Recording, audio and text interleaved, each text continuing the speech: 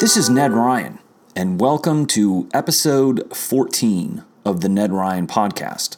So I want to talk about some of the coronavirus situation where we are right now in August of 2020. Obviously, I've said this before, I think, on this podcast, but if I haven't, I'll say it again.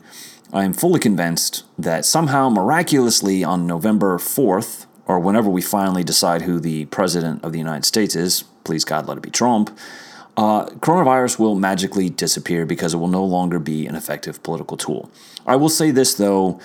I've joked that it's November 4th will miraculously be healed, or it will recede into the distant background, if we actually know who the president will be on November 4th. And I've put this on people's plates, that we should be prepared for an election not to be decided for potentially 6 weeks. Kind of a replay of 2000 in Florida on steroids. So I just mentioned that so that you all can be thinking about that as well. That all to say, here we are dealing with it. It's being used as an effective political weapon by the left. And I have to tell you, too, the other thing that you guys should be thinking about when you look at the overall numbers, again, which I don't believe. I think a lot of these numbers, for whatever reasons, and I've mentioned this on Twitter, we have incentivized fraud. If you look at the payments that go out to people that have coronavirus, pneumonia with coronavirus, there's more of a payment through Medicare. If you have pneumonia, coronavirus, and are on a ventilator, there's that much more money. I mean, there's a lot of medical incentives, quite frankly, and I think one of the things to be looking at in the fallout from all of this a year or two from now are a lot of investigations into the fraud that I truly believe was perpetrated by some of the health providers in this country. But the other point, if you believe the overall numbers, and again, I don't. I think that they've been padded. I think that people, again, we have to debate with versus from somebody that had a serious medical condition that had coronavirus but died from the medical condition being counted as somebody that died from it. I mean, that's a huge debate. So you start to talk about that, but also look at, if there were 5 Democratic governors from blue states, Cuomo, Wolf, Whitmer, some of these others, Minnesota, pulling a blank on the governor's name in Minnesota. If you were to take those 5 Democratic governors and look what they did in sending coronavirus-infected people patients into rest homes and assisted living, which have caused about 44% of the entire death total, if you believe the overall numbers, and I'm saying this as an exercise just to think this through, you remove 43 to 44% of the overall deaths from the generally accepted number that I don't believe, you reduce that number to the point of basically a bad flu season. And yet we have literally crushed our economy. Tens of thousands of small businesses will never come back. We put at one point, 41 million Americans out of a job, all over something that was basically a bad flu. So I was right and continue to be right. Let's look, though, at how China, again, I'm kind of on that China theme, having dealt with Beijing, Biden in the last episode, but how China has dealt with its response to coronavirus. Completely botched, intentionally so. When the coronavirus first surfaced, again, it was either late November, early December. I think it might have even been in October. The Chinese officials silenced doctors who tried to go public with this information about the disease. They scrubbed references to the virus off the internet. They did not inform the World Health Organization about the existence of the virus until December 31st, and then continued to lie about it, saying that the virus, based off their interaction with it on the ground in China, could not be transmitted through human-to-human contact. They delayed that. They pushed that for several weeks, and then on January 14th, the World Health Organization claimed preliminary investigations conducted by the Chinese authorities have found no clear evidence of human-to-human transmission. At some point, I would hope that common sense, rational thought would become the standard in which people will dismiss on its face anything coming from the Communist Chinese Party, the ruling regime in China, who are not going to tell the truth if it hurts their interests. For us to take anything at face value coming out of communist China is to our own detriment and dangerous. It would be dangerously naive to accept anything coming out of the Chinese Communist Party as truth. So on January 22nd, World Health Organization confirmed that there was indeed actually evidence of human-to-human transmission. And at that point, the international spread of the coronavirus was made possible by the fact that as many as 5 million Chinese residents left Wuhan before the lockdown was implemented. Think about that. Because China delayed that it existed till December 31st, months. Then said human-to-human transmission didn't exist. You add weeks more to it until the third week of January. And at that point, as China is locking down Wuhan, 5 million residents of Wuhan, the epicenter of coronavirus, have already left the city. So the American people are kind of waking up to what China has done. China's favorability among the American people has collapsed in recent months. In April of 2020, the Pew Research Center illustrated this trend. 66% of Americans in April of 2020 viewed China unfavorably, which was up from 60% in 2019. Only 26% of Americans viewed China favorably, unchanged from the previous year. As recently as 2017, only 47% of the American people viewed China unfavorably, while 44% had a positive view of the country. So think about 2017, first year of the Trump administration. Trump has been leading the charge and highlighting, thank God, all the problems that we have with China, their ambitions, what they are hoping to do, intellectual property theft, etc., etc. The unfavorability has, over the last couple years, 3 years, jumped 20 points in how the American people view China. In the wake of coronavirus, I think that trend continues. So remember, China is trying to replace, this is their goal, their stated goal, over the next 100 years, to replace the United States as the epicenter of the world economy. 91% of the American people in this Pew Research poll currently said that it would be better for the world as a whole if the U.S. is the leading power. Of course, 83%, America is the world's leading military power. 59% say that it's a good thing that the U.S. is the world's leading economic power. 71% of the American people have no confidence in the Chinese president Xi Jinping. And 62% of Americans say that China's power and influence pose a major threat. So think about it. 6 out of 10 Americans right now with a fake news, many of whom are compromised by Chinese influence. Fact, that's true. Despite all of this and the American people not really receiving the full truth about China, 6 out of 10 Americans say that China's power and influence pose a major threat to the American people. So the reason that we need, and again, Trump has highlighted this, that we need to be aware of, that China is coming for us, economic strength, right? 2019 estimate from the International Monetary Fund found that the nominal GDP of the United States is still the highest in the world, 21 trillion and 439 billion, of all the nations of the European Union. So if you look at the United States, obviously 21 trillion, look at all the nations combined as the European Union, that's 18 trillion, and China's was only 14 trillion. But still, China is coming, right? So the question is, does China have the ability to overtake us? I don't believe their GDP numbers. I had a conversation with somebody that's has a lot of experience in monetary, and he said their claims of, 6.5 GDP is ridiculous. It's below 2% in reality if you were to do it the same way as the U.S. So that all to say, though, you have a country of 1 billion people and a third largest economy, if you were to include the European Union as a country. A lot of economic strength. So if you dig down a little bit deeper, and this is where I think Trump has realized we're kind of at a nexus point, right, where China is attempting to surpass us. They've got a lot of potential. At the same time, there are a lot of weaknesses as well, that if trade deals change, if we crack down on intellectual property theft and forced technology transfers, all of these things, which are accelerating China's overall plans to overtake us, by the way, I think that's probably clear, but just to reiterate that, International Monetary Fund found that the nominal GDP per capita in the U.S. was the 7th highest in the world in 2019 at just over $65,000.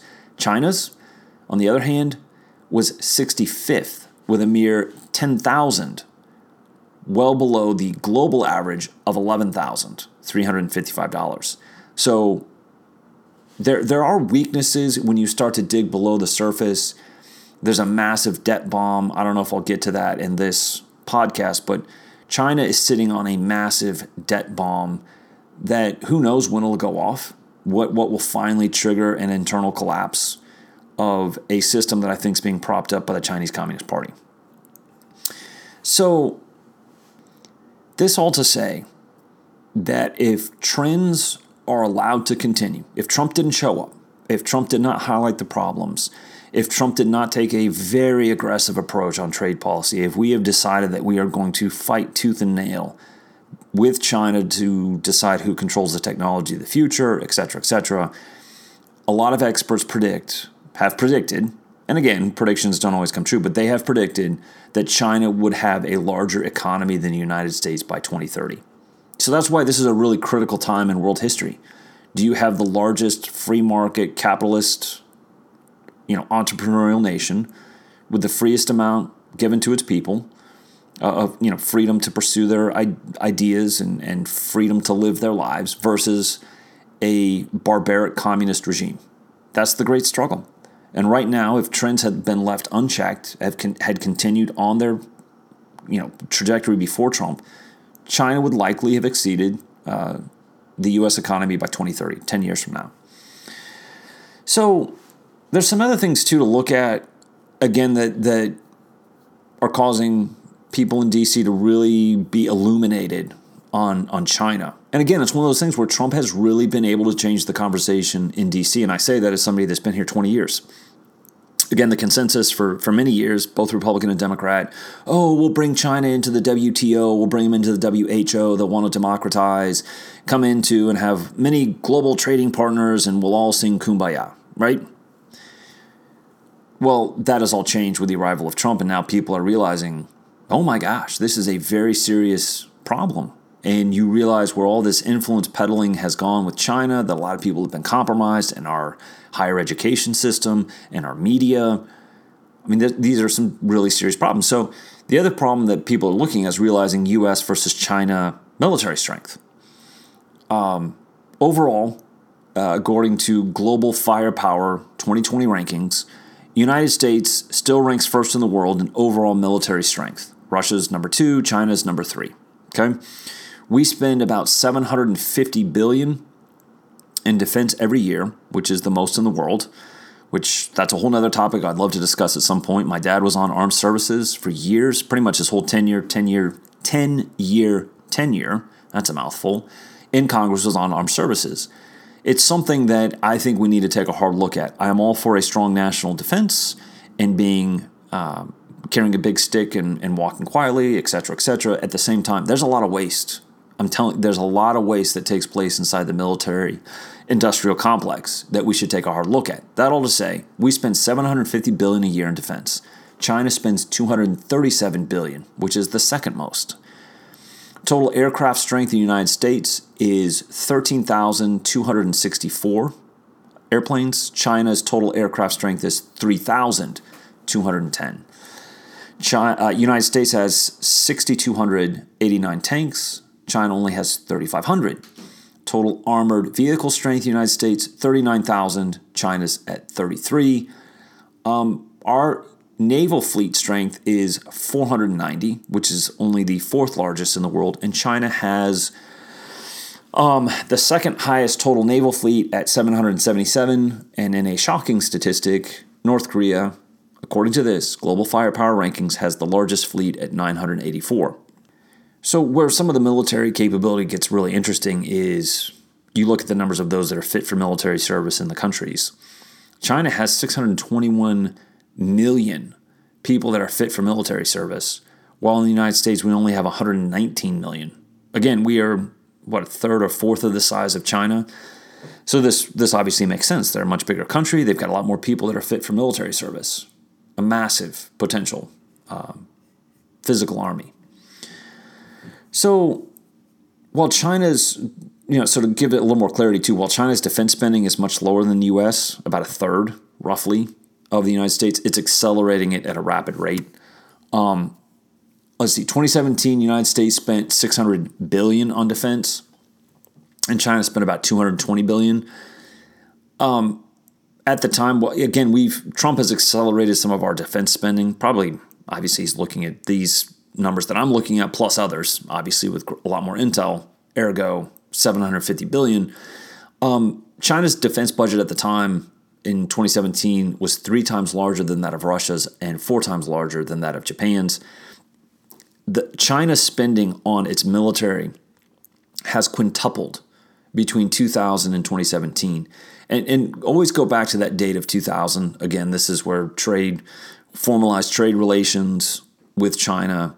There's been, and a lot of our manufacturing jobs left, et cetera, et cetera. 2000 is a very pivotal point. I mean, there's a couple pivotal points along the way with our relations with China. Formalizing trade relations with China in 2000, that's one of the things. It's another pivot point that did not work in our favor, by the way.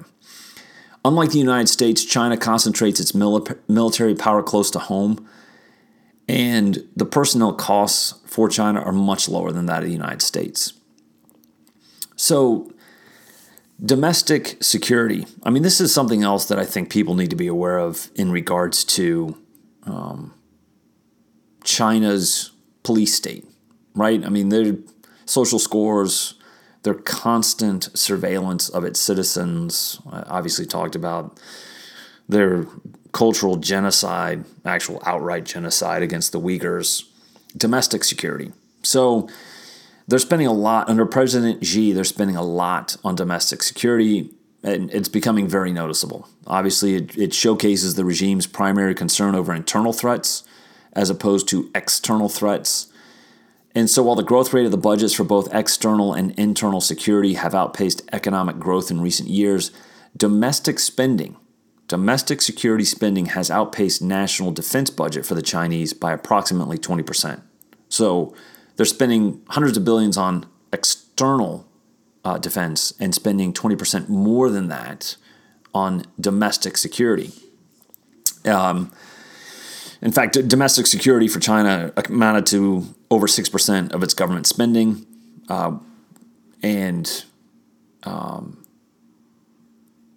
So basically, in 2017, just to give you a little perspective, in 2017 they spent $196 billion on domestic security and less that year than on building out the military.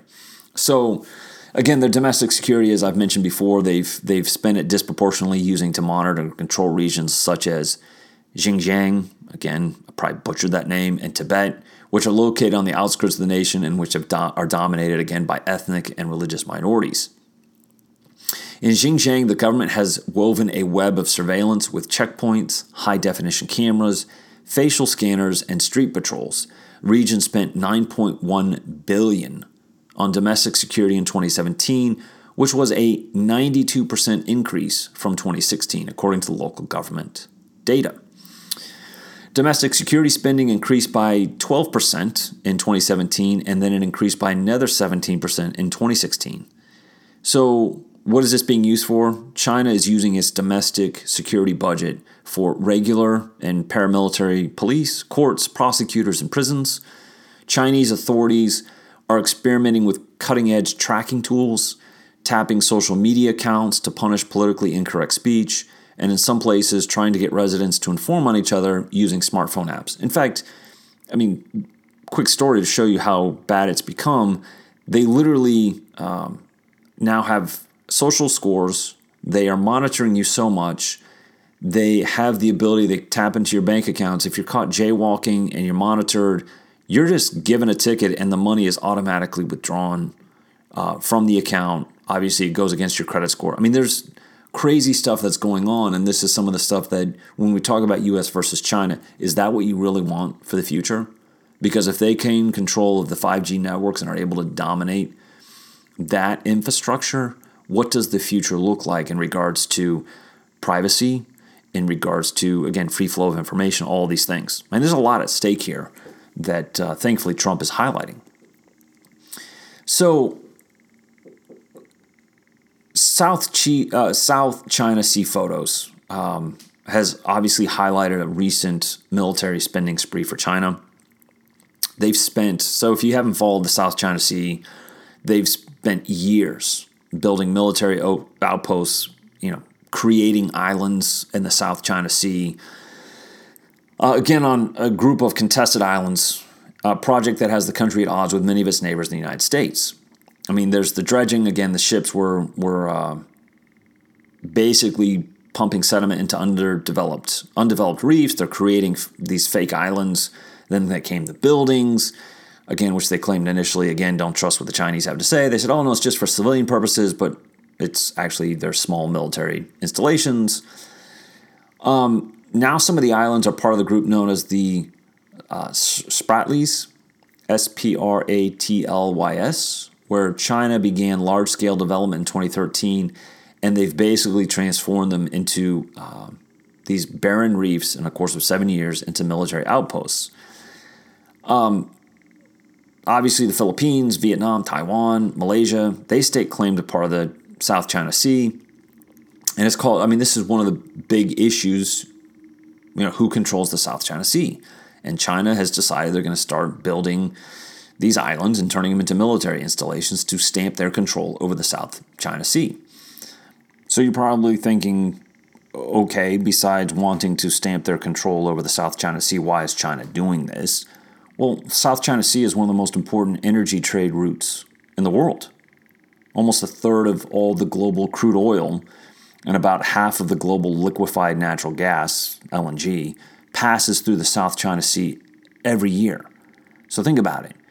The communist Chinese are trying to stamp their control over one of the most important energy trade routes in the entire world. A third of the global crude, half the natural gas. And they have been, over the last 7 years, building these military installations, taking sediment, putting them on reefs, creating these series of islands to basically control one of the most important trade routes in the world. Okay? So that's why South China Sea is such an important issue. So what are some of the other issues with China? I hope that you've been following some of the Hong Kong protests.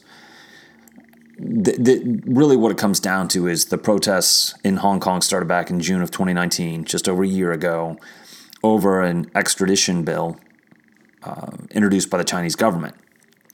And again, they've continued on, and the bill allowed for criminal suspects to be extradited from Hong Kong to the Chinese mainland, which critics said, and Hong Kong said, we don't think so, because it would undermine judicial independence and endanger dissidents. Again, cracking down on free speech, free assembly, all of these things. And they also said, this bill will also be misconstrued to target activists and journalists. So the extradition bill was first introduced April of 2019, then was withdrawn in September of 2019 in the wake of, remember those massive riots last year? They withdrew it for a period of time, which it was a major victory for the protesters. And they expanded on their demands. They said 5 demands, not one less. They wanted, you can't classify mass demonstrations as riots, amnesty for arrested protesters, independent inquiry into police brutality, implementation of complete universal suffrage, and the withdrawal of the extradition bill, which had already happened. So hundreds of thousands of people, again, are protesting in Hong Kong. And again, it played over here a little bit. A lot of people were following, especially in the D.C. area. Wish more had followed it because it really was a issue of freedom.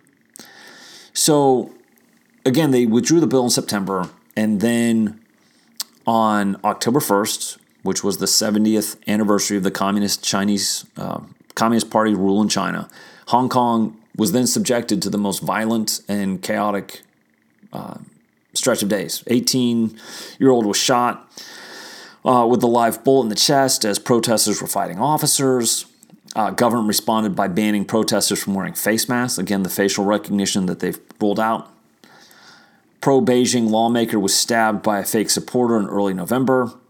Another defining incident of these protests was a standoff between the police and students who were barricaded on Hong Kong's Polytechnic University's campus.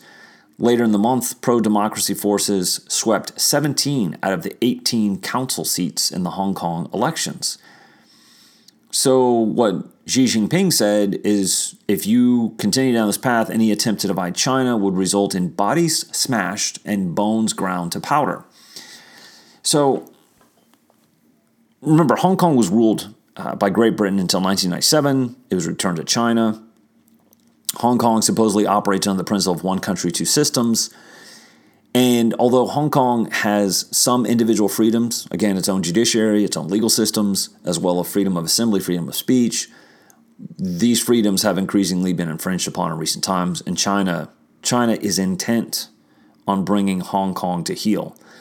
The basic law, which has governed Hong Kong, legally protects these rights that I just mentioned. It expires in 2047. Freedom and autonomy in Hong Kong are not going to be protected in the long term. If China continues down this path, the basic law expires 27 years from now. It will just be subsumed. I mean, that's the goal. They're trying to subsume Hong Kong into mainland China. There will not be an autonomous Hong Kong in our lifetime if we're not careful. So think about some of the other things too that China has done to highlight how antagonistic they are. The opium hack. I don't know if you guys remember this. This is from about 5 years ago. Office of Personnel Management in the U.S. government. 22 million people inside and outside of government had their personal information stolen by Chinese hackers. Again, the PLA has an army of 100,000 hackers that every day are trying to hack and steal military information, energy information, private information of U.S. citizens. At the time of the initial hack, OPM, Office of Personnel Management, only admitted that 4.2 million current and former federal employees were impacted, which wasn't true. It was over 20 million. So investigators ultimately determined that 19.7 million applicants for security clearances had their social security numbers and other personal information stolen, and 1.8 million relatives and other associates also had information taken. That includes the 3.6 million of the current and former government employees, for a total of 22.1 million, all of their information, including social security numbers, stolen by Chinese hackers, who again are part of the Communist Chinese Army, People's Liberation Army. U.S. intel and law enforcement officials are particularly concerned about the theft of forms known as the SF-86 that current and prospective federal workers, including certain military personnel and even contractors, submit for security clearances. So these forms require applicants to provide personal information not only about themselves, but also relatives, friends, associates, and foreign contacts spanning back several years. The form also asks applicants about drug use, financial history, mental health history, and personal relationships. So lots of very valuable personal information stolen 5 years ago by Chinese hackers. So then go to 2017. 4 Chinese hackers allegedly took down Equifax, right? They stole names, birth dates, social security numbers, other personal information, millions of people. In fact, it was estimated that 143 million U.S. citizens had been compromised on some level, and then they realized that number wasn't actually the correct one. It was more about 148 million people had their personal information compromised by Chinese hackers. So an FTC complaint from last summer found that the company stored administrative credentials in an unsecured file in plain text, kept 145 million social security numbers and other consumer data in plain text as well, rather than encrypting them. It failed to segment the databases, etc., etc. All that to say, Equifax didn't just let the alleged Chinese hackers into the vault. It left the key on the table outside the vault in plain sight because they didn't encrypt the information, left it in plain text. So U.S. Department of Justice has issued 9 counts in this case early this year, with 4 of them being members of China's People's Liberation Army. Again, part of that army of 100,000 hackers. So these guys, I'm hoping that you're starting to see the trend here. They are extremely antagonistic. They have a plan. They have a goal. They want to control the trade routes for energy. They're trying to steal intellectual property, have forced technology transfers to accelerate their chance to replace the United States as the epicenter of the world economy. Awful consequences for the world if a barbaric communist regime becomes the epicenter for the world's economy. So, a little bit more on the coronavirus, too, really quick before I end up. I mean, the U.S. has now accused China of hacking coronavirus research, undermining vaccine developments. The FBI and the Department of Homeland Security, Cybersecurity and Infrastructure Security Agency has now warned American organizations researching the effects of the virus against likely targeting and network compromise by the People's Republic of China. According to a statement from the agencies, any institution that believes it may have been subject to a cyber attack should contact local FBI field offices to protect these critical response efforts. Again, these efforts by the Chinese and hacking and the cyber attacks are designed to boost China's efforts in developing a vaccine of their own, not only undermining our efforts, but also to accelerate their efforts to create a vaccine. This all to say, this is, again, I will reiterate this, U.S.-China is one of the biggest issues in 2020 and what the future of the world looks like. And if we allow us to have a snapback with Beijing Biden to what used to be the status quo in D.C., that somehow we were going to be friends with China, with the barbaric communist regime, we could trust them, we were going to be trading allies, it was beneficial to both of us. Nope. Their plan all along has been to steal and to lie and to cheat and by force to replace us, not be a partner, to replace us, and in turn take the United States and turn it into a tributary state of the Chinese Communist Party. That's what's at stake this year. In November of 2020, one of the most important issues at stake. And I hope that people listen to this and equip themselves and educate themselves on how important an issue this is.